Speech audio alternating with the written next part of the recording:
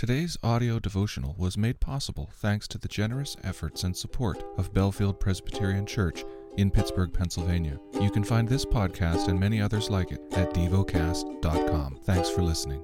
Heidelberg Catechism. Question 46. What do you mean by saying Jesus ascended to heaven? That Christ, while his disciples watched, was taken up from earth into heaven, and remains there on our behalf until he comes again to judge the living and the dead. Question 47. But isn't Christ with us until the end of the world as he promised us? Christ is true human and true God. In his human nature, Christ is not now on earth, but in his divinity, majesty, grace, and spirit, he is never absent from us. Question 48. If his humanity is not present wherever his divinity is, then aren't the two natures of Christ separated from each other? Certainly not. Since divinity is not limited and is present everywhere, it is evident that Christ's divinity is surely beyond the bounds of the humanity that has been taken on. But at the same time, his divinity is in and remains personally united to his humanity. Question 49. How does Christ's ascension into heaven benefit us?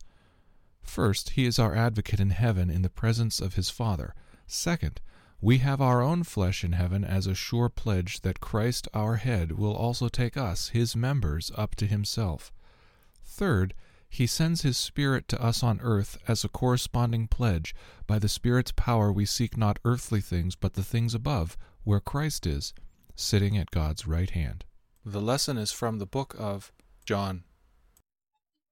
John chapter 4. Now when Jesus learned that the Pharisees had heard that Jesus was making and baptizing more disciples than John, although Jesus himself did not baptize but only his disciples, he left Judea and departed again for Galilee, and he had to pass through Samaria.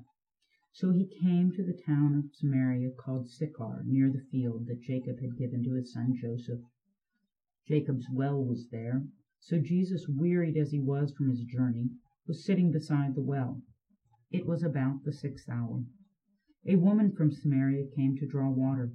Jesus said to her, "Give me a drink," for his disciples had gone away into the city to buy food. The Samaritan woman said to him, "How is it that you, a Jew, ask for a drink from me, a woman of Samaria?" For Jews have no dealings with Samaritans.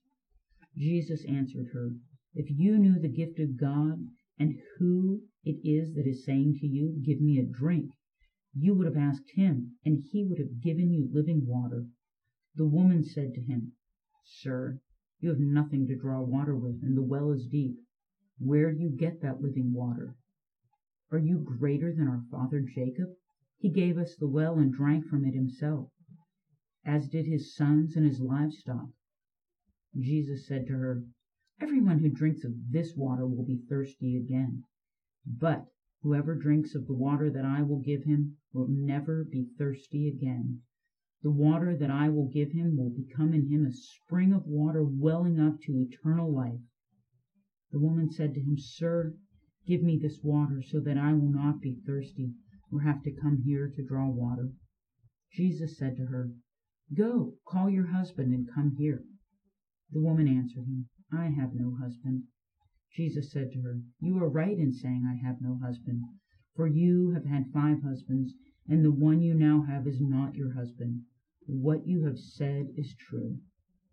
The woman said to him, "Sir, I perceive that you are a prophet.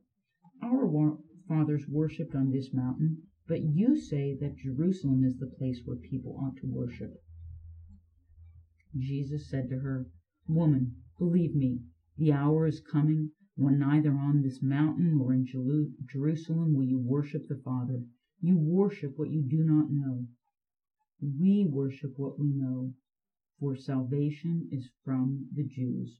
But the hour is coming and is now here when the true worshipers will worship the Father in spirit and truth, for the Father is seeking such people to worship him.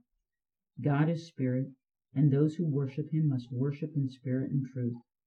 The woman said to him, "I know that the Messiah is coming, he who is called Christ. When he comes, he will tell us all things." Jesus said to her, "I who speak to you am he." Just then his disciples came back. They marveled that he was talking with a woman, but no one said, "What do you seek?" or "Why are you talking with her?" So the woman left her water jar and went away into town and said to the people, "Come, see a man who told me all that I ever did. Can this be the Christ?"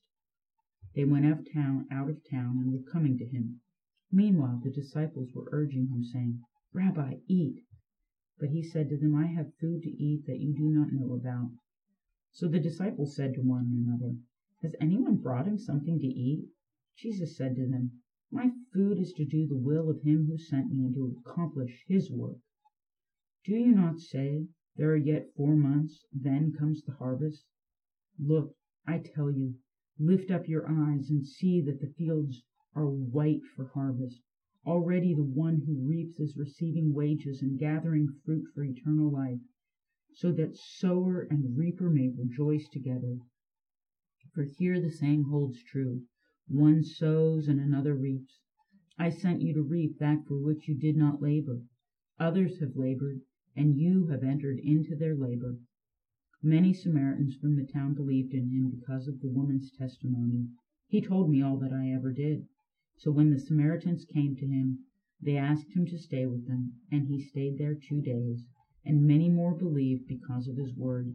They said to the woman, "It is no longer because of what you said that we believe, for we have heard for ourselves, and we know that this is indeed the Savior of the world."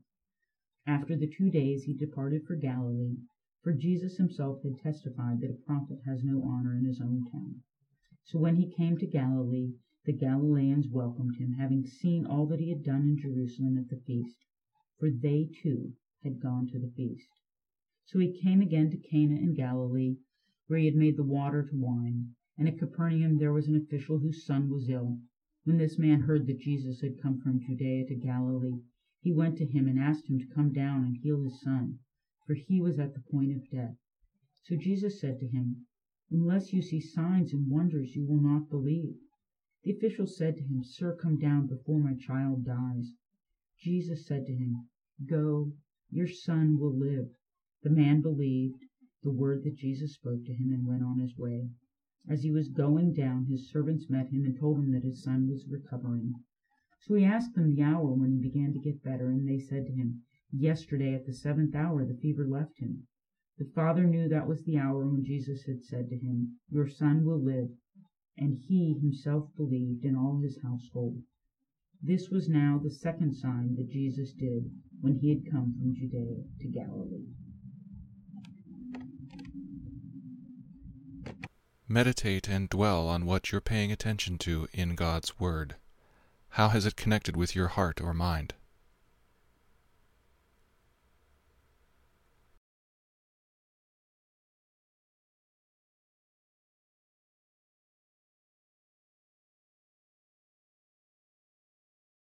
Pray to God freely about what has moved you today.